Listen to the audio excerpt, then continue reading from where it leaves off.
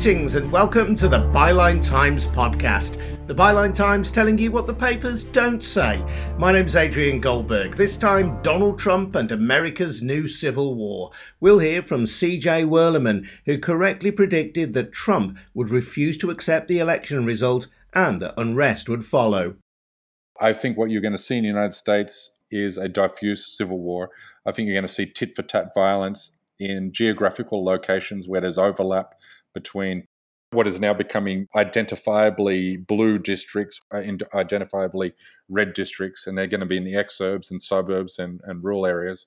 I think you're going to see, mass political violence on a scale that the United States hasn't seen since the last civil war. Trump has now become the first US president to be impeached for a second time. Meanwhile, Britain's populist leader, Boris Johnson, holds on to power despite his government's handling of coronavirus and cronyism at the heart of government. I fear that we're sleepwalking into something, the continued erosion of our democracy. I mean, we've got 4 years yet of the Johnson regime. It's a lot of time for incompetence to continue. More on all that to come.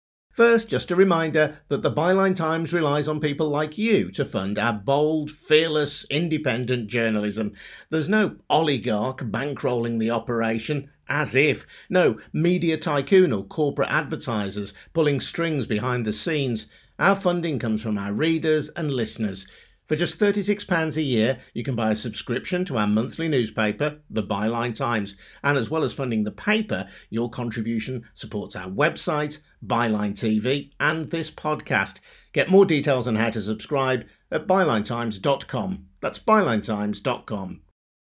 Now the assault on the Capitol in Washington, the US equivalent of the Houses of Parliament, which led to 5 deaths and shocked viewers around the world. It wasn't a surprise to one man, though. Byline Times global correspondent CJ Werleman, who warned in August that Donald Trump was planning an election heist and would seek to ignore the will of the American people if he lost. So it proved, with Trump falsely claiming that postal or mail-in ballots had been rigged in favour of his rival Joe Biden. Trump has now been impeached by the lower house, the House of Representatives, for a second time and stands accused of inciting the mob who attacked the heart of government. On this vote, the ayes are 232, the nays are 197.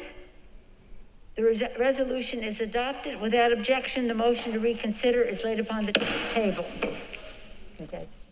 Donald Trump now faces a trial at the upper house, the Senate. But whatever happens next, CJ Werleman believes he will leave a violent legacy. I asked CJ how he knew there'd be trouble if Trump lost the election. One of the great things about Trump, you could call it a great thing or you could call it a profound weakness, is he tends to telegraph everything he intends to do in the near future. And he could see that Democrats had a huge ground advantage in registering to vote, particularly for mail-in voters.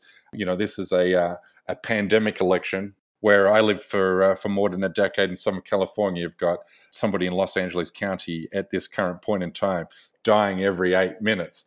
So with the coronavirus, Democrats tend to follow the science, believe in the science. They saw very early that coronavirus wasn't something to mess with, whereas Republicans believe the nonsense which was coming from Trump and his sycophants in the right-wing media ecosystem that posited coronavirus to be a liberal media hoax. So the Democrats, taking the virus more seriously, went out, we're not going to stand in line shoulder to shoulder with other voters on election day. We're going to register early and we're going to cast our ballot. We're going to do it by mail-in. Now, when Trump saw this, he panicked and immediately went out to demonize and stigmatize mail-in voting, which has been a part of the American electoral tradition for decades, demonize it as fraudulent, basically portrayed it to be a left-wing gambit to steal the election for him. What Trump also knew that in the key battleground states like Pennsylvania, like Georgia, like Michigan, like Arizona, that the mail-in ballots would be counted first on election day. And if he could just get close enough to his challenger, former Vice President Joe Biden, at somewhere close to 10 p.m. Eastern Standard Time on the day of the election, there would be the impression that there was this red mirage because Trump had an advantage in people who were willing to stand in line and expose themselves to the virus. And because they counted in-person voting first, it would give the impression that he had these big leads. And he was hoping that he would go to bed at midnight with his massive lead, declare victory, and then wake up the next morning and say that any erosion of his lead that he went to bed with was part of a fraudulent effort to steal the result for him. Now, his plans were befuddled a little bit by the fact that Arizona called the election for Biden early, which prompted Trump to call into Fox News and speak to Rupert Murdoch personally, berating him for calling it, because that ruined his plan to have this red mirage when he went to bed midnight. But he spoke about this for months. Democrats have been warning about it in the weeks leading up to Election Day, but that still did not stop tens of millions of Americans looking at their screens, looking at CNN, looking at Fox News, and seeing Trump's lead whittle away as mail-in ballots were counted, believing that this was being stolen from him. And just so we're clear, numerous states have looked at the allegation that the election was stolen for Trump, and state and state and state again have said that there was no widespread election fraud. It's incredible. I mean, it's incredible that tens of millions of people, tens of millions of Republican voters, Trump voters, have seen Republican election officials in each of these contested states say there is no evidence of widespread voter fraud. They've seen the Republican governors in each of these contested states say there's no evidence of voter fraud. They've seen Trump's stacked Supreme Court reject claims that they're being voter fraud. We've seen Trump's Department of Justice, his Attorney General, Bill Barr, who has absolutely stood by every one of Trump's ethical and constitutional violations during the last couple of years. They've seen him declare there's no evidence of voter fraud. But yet they believe this con man who, charged these people $20,000 to go to his university several years ago for this university that didn't exist. They've seen the same guy who's told 25,000 lies over the course of the last 4 years. And then instead of believing with their own eyes what they're seeing, all of these Republican state officials and all of these Republican judges in state and federal courts around the country, they choose to believe the guy that keeps lying to them time and time again. It's something that political scientists are going to study for eternity, I believe. And this plays into a wider world of conspiracy that has been engineered by Trump and his supporters. Absolutely. I mean, we live in conspiratorial times now, and Trump has leveraged something which has been percolating under the surface for a long time, and that is, in the age of the internet, conspiracy theories reign. I mean, I remember when, I grew up and even into my early 20s when the internet was still only in its infancy and only starting to take hold. I mean, we basically only knew of a couple of conspiracy theories, and that was that the moon landing was fake, that Elvis is pumping gas at a gas station somewhere in Nashville, Tennessee, and that we weren't quite sure who shot JFK. But today, conspiracies run wild. And if you look at 9/11, you can trace it back to 9/11 and the rise of YouTube and all of these YouTube videos which came out positing that 9/11 was an inside job. And we get to the point today that mainstream media has been demonized to such a point that all of these media outlets which don't have fact-checking, which don't have editors and journalists who get fired for conveying mistruths or just making shit up. You have a YouTube channel, you have a podcast, you can say pretty much whatever you want to say. You also have this right-wing media ecosystem where they're not journalists, they're entertainers who are paid to keep an audience titillated with sensationalist rubbish. This is the landscape that Trump found when he launched his candidacy for presidency in 2015. And he just keeps feeding into this, and it doesn't matter what he says, they're going to believe it. And now we have a point with QAnon, this wacky conspiracy, which believes that Trump is keeping America safe, rather, from a secret cabal of Satan-worshipping cannibals, if you can believe that. And you've got roughly, I believe the last time I looked in the polls, roughly 40% of Trump voters believe there could be a kernel of truth in this conspiracy, that he's keeping the country safe from Satan-worshipping cannibals and pedophiles. Now, how can democracy keep moving forward when democracy is dependent on an informed citizenry, when you have almost half of one party's voters believing in such incomprehensible garbage as that? It's profound. And If you now look in this last election, you had two QAnon conspiracy theorists running for the Republican Party in House races, with one securing a victory. You're going to see over time in 2022 and in 2024 more of these QAnon types getting closer to the corridors of American power. Yeah, QAnon also involves, doesn't it, allegations of a high-profile paedophile ring whose activities have been kept covered up by what Trump supporters like to call the deep state. And when Trump has been given opportunities to rebut these allegations or to talk them down, he hasn't done that. He's played on those fears. Yeah, absolutely. I mean, Trump has enough political wiles to know not to say anything which disparages a large swathe of his political base. I mean, his political base is not only made up of QAnon conspiracy theorists, but white nationalists, white supremacists, neo-Nazis, anti-government extremists, and the like. And that's why he's very slow, if ever, to distance himself from these groups and individuals. Trump is a transactional, mercantile type of president. He only uses people to the extent that, or to the point that he has no use for them going forward in the future. And so, yeah, you're seeing like QAnon conspiracy theorists. He won't denounce it because he turns up at his rallies and all across the country, and he sees these people wearing Q T-shirts and Q baseball hats, and he knows that's a significant slice of his political base. What is it about America that has allowed this mistrust of mainstream media and of establishment politics to flourish? Yeah, I mean, that's a fantastic question, and I guess it's a big, broad thesis question. But if you start at Reaganomics and the hollowing out of America's middle class, social mobility is all but ended in the United States, and the American dream is built on the idea that anybody can become rich and successful, no matter what station that they were born into in life. But that now has become pure fantasy that no longer exists. We have the smallest percentage of people moving out of the socioeconomic class that they were born into in history. You're seeing wage stagnation, and you're seeing a lack of opportunity. You're seeing a hyper-capitalist system. Sheldon Wallen, Harvard law professor, described America as a corporate totalitarian state where the corporations control everything. They control every single political leader in the United States Congress, including the president, including their state elective representatives. So corporations have total and maximum power, which has kept wages low, which has kept mobility low. And so out of this frustration, out of this grievance, you have somebody like a demagogue like Trump comes along. And instead of explaining these forces, instead of explaining how globalization, American low-skilled jobs are now competing with low-skilled paying workers in Bangladesh or Mexico, instead of explaining these complex arguments, they're sticking a simple bumper sticker slogan on the problem and saying it's a Mexican that's taking your job. It's immigrants which have changed your way of life. It's Muslims. They're the reasons why you can no longer go on 4 weeks holidays and can only afford, and you have no health care. So Trump is more a symptom of America's overarching socio-economic political problems, and he's been able to seize and leverage those weaknesses and fault lines for his own advantage.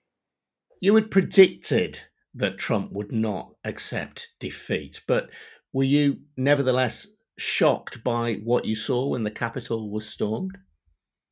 Yeah, I mean, I want to preface the point I'm about to make and say this. I'm very bad at making predictions. I mean, I have the predictive power of, nobody you want to be envious of. But even though I read the tea leaves correctly on what would transpire after Trump would lose the election, I didn't really envisage the scenes that we saw on our television screen. I'd be anything but truthful if I said I wasn't absolutely shocked. I mean, I sat on my sofa for hours watching CNN Live.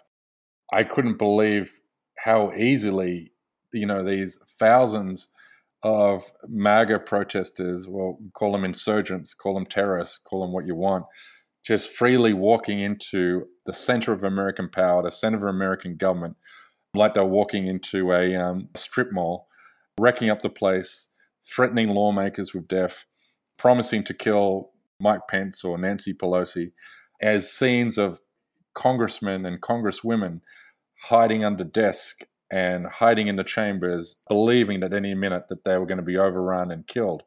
No, there's no way in the world I envisaged those images that we saw on our TV.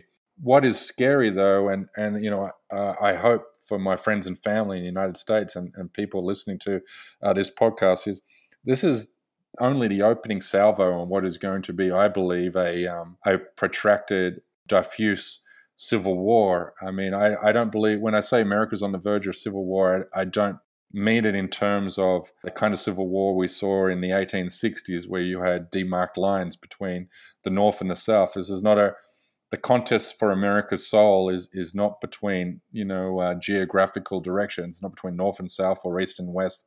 It's a contest between people in urban areas versus people who live in the far reaches, the far suburbs and rural areas. It's a contest between those who have a cosmopolitan, multicultural view of the world and those who have a very nativist view of it. And Trump has been feeding into these white nationalists or nativist tropes, which have percolated on the fringe of American society for decades, maybe centuries. But those white nativists and white nationalist individuals and groups have moved from the fringes to the mainstream. So I think what you're going to see in the United States is a diffuse civil war. I think you're going to see tit-for-tat violence in geographical locations where there's overlap between what is now becoming identifiably blue districts and identifiably red districts, and they're going to be in the exurbs and suburbs and rural areas. Yeah, I think the next 4, 6, 8, 10 years is going to be miserable. I think you're going to see, mass political violence on a scale that the United States hasn't seen since the last civil war, even if it falls short of being defined as an actual civil war. But in your view, this is the new civil war. It is. You're basically dealing with an insurgency, and that's what the MAGA movement is today. It is a violent right-wing insurgency, and there's no other way. That's not hyperbole. That is probably the only accurate way you can describe it. You're talking about tens of millions of people who've been mass radicalized by a president who hasn't absolutely convinced that there's no other alternative to keep democracy moving forward other than to seize power back from the people who stole it from them. War and conflict is always politics by other means. And you look at these online channels and these online chat groups which mobilize and organize these protests and the storming of the Capitol. I mean, these groups are more radicalized, and this has further radicalized them. And I guess if there's a guiding ideology or philosophy or a commonality which runs through all of these disparate groups, which run across the MAGA spectrum, from white supremacists to white nationalists to neo-Nazis to anti-government libertarians, you'll find if there's a common guiding doctrine, it's probably the 1978 novel, The Turner Diaries. And in that book, the author, William Pierce, said the idea of attacking the Capitol is not so much to cause mass casualties, but to show to true patriots that the government's monopoly over violence is an illusion and that the government can be easily attacked. And that's why we need to see what happened on Wednesday is really an opening salvo and what's going to be a long and dark chapter.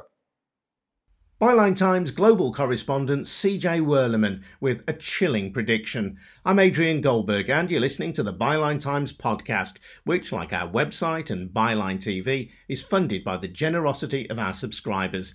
Just £36 a year funds all of that, and you get our brilliant monthly paper, the Byline Times, into the bargain. So much for the populist in the White House. What about the one in Downing Street? Byline Times editor Hardeep Matharu recently warned that what she described as the insidious attacks on democracy in Britain are no less dangerous than Trump's inflammatory rhetoric in the United States. We'll also hear from Byline Times co-founder Peter Jukes, who has traced the links between Trump and his supporters and key figures in the Johnson government and the Brexit movement. But first, Hardeep, what kind of things have given her cause for concern? I mean, unfortunately, Adrian, there are all too many examples from the last year and the entire Boris Johnson administration, really. I mean, the unlawful proroguing of Parliament to stop Brexit scrutiny was, I think, a real significant moment. More recently, we had the government proposing changes to its Brexit withdrawal agreement with regards to Northern Ireland, which one of its ministers stood up in Parliament and admitted that it broke international law. And more generally, I think we've had the sort of drip erosion of accountability and any notion that people in positions of power and in public office have a responsibility to be transparent and be acting in the public interest as opposed to their own personal or partisan interest. And I guess the biggest example of this was Dominic Cummings's little trip to Barnard Castle to do his eye test. I mean, I really did think that was such a seminal moment, because there we were on a bank holiday. Cummings is sitting there being given a platform on national television. All the mainstream journalists are asking him questions about this trip. And I felt like the message was, well, the good old British public just have to suck it up and believe it. I drove to Barnard Castle to test my eyes. And the fact that we were being asked to engage in this level of unreality, I thought was very telling. And of course, he's departed government now, but he didn't leave because of the evasion of lockdown rules during the first coronavirus shutdown. And then more recently, with Priti Patel, we had an entire report into accusations of bullying by her. And it was found that she did break the ministerial code, and yet she's still there. And Prime Minister said, I have full faith in Priti. Gavin Williamson, the Education Secretary, is still in place, even though he presided over last year's exams algorithm scandal. You know, it's all about who's the most loyal to Johnson rather than who's actually competent to be doing their job. And looking at the rule of law and justice, you know, we've had all these threats about activist lawyers who are raising justifiable concerns about changes to asylum and immigration. We've had aspects around the government perhaps thinking about reforming judicial review. We've always got this thing about the Human Rights Act potentially being abolished and us adopting our own Bill of Rights, even though we were one of the founding members of the European Convention on Human Rights, which was developed after the Second World War and the Holocaust took place to safeguard against those things happening again.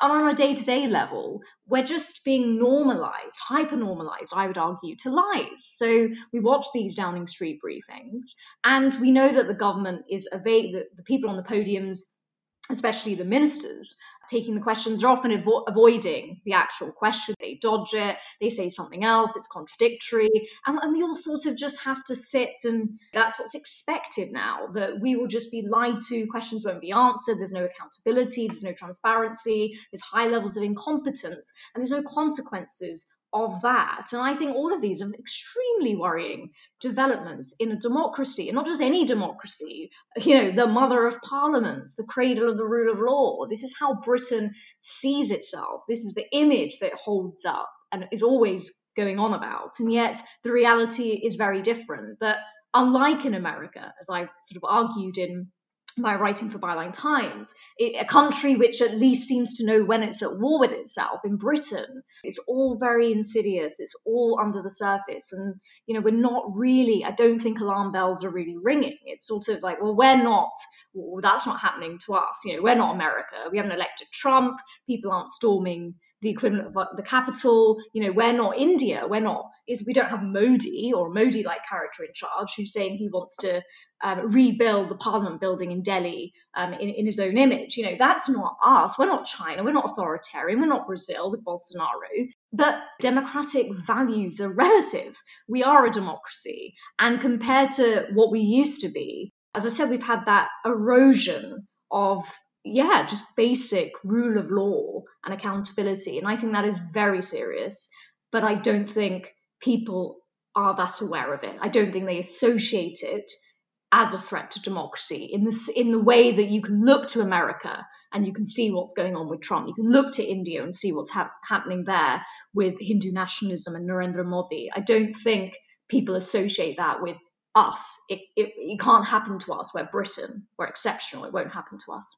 And Peter, you've written about the transatlantic Trumpist alliance. What did you mean by that?